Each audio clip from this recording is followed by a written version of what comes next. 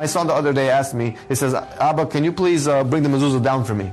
He says, why don't we just bring the mezuzah lower? It's so high up, I can't reach it. Every time I pass by it, I always ask you to pick me up, and then I would have to kiss it. It'll be so much easier, it'll make my life easier if you just bring the mezuzah down. And I explained to him it doesn't work that way.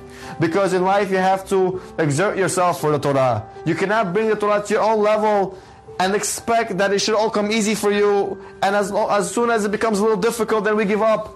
In life we have to fight for our relationship with Hashem, to fight for our connection for the Torah. And therefore the mezuzah must be placed higher, because you have to jump to it, you have to climb up. And as long as you're climbing and you're striving, then you are really living up to what it means to be a real Jew, what it really means to accept the Torah.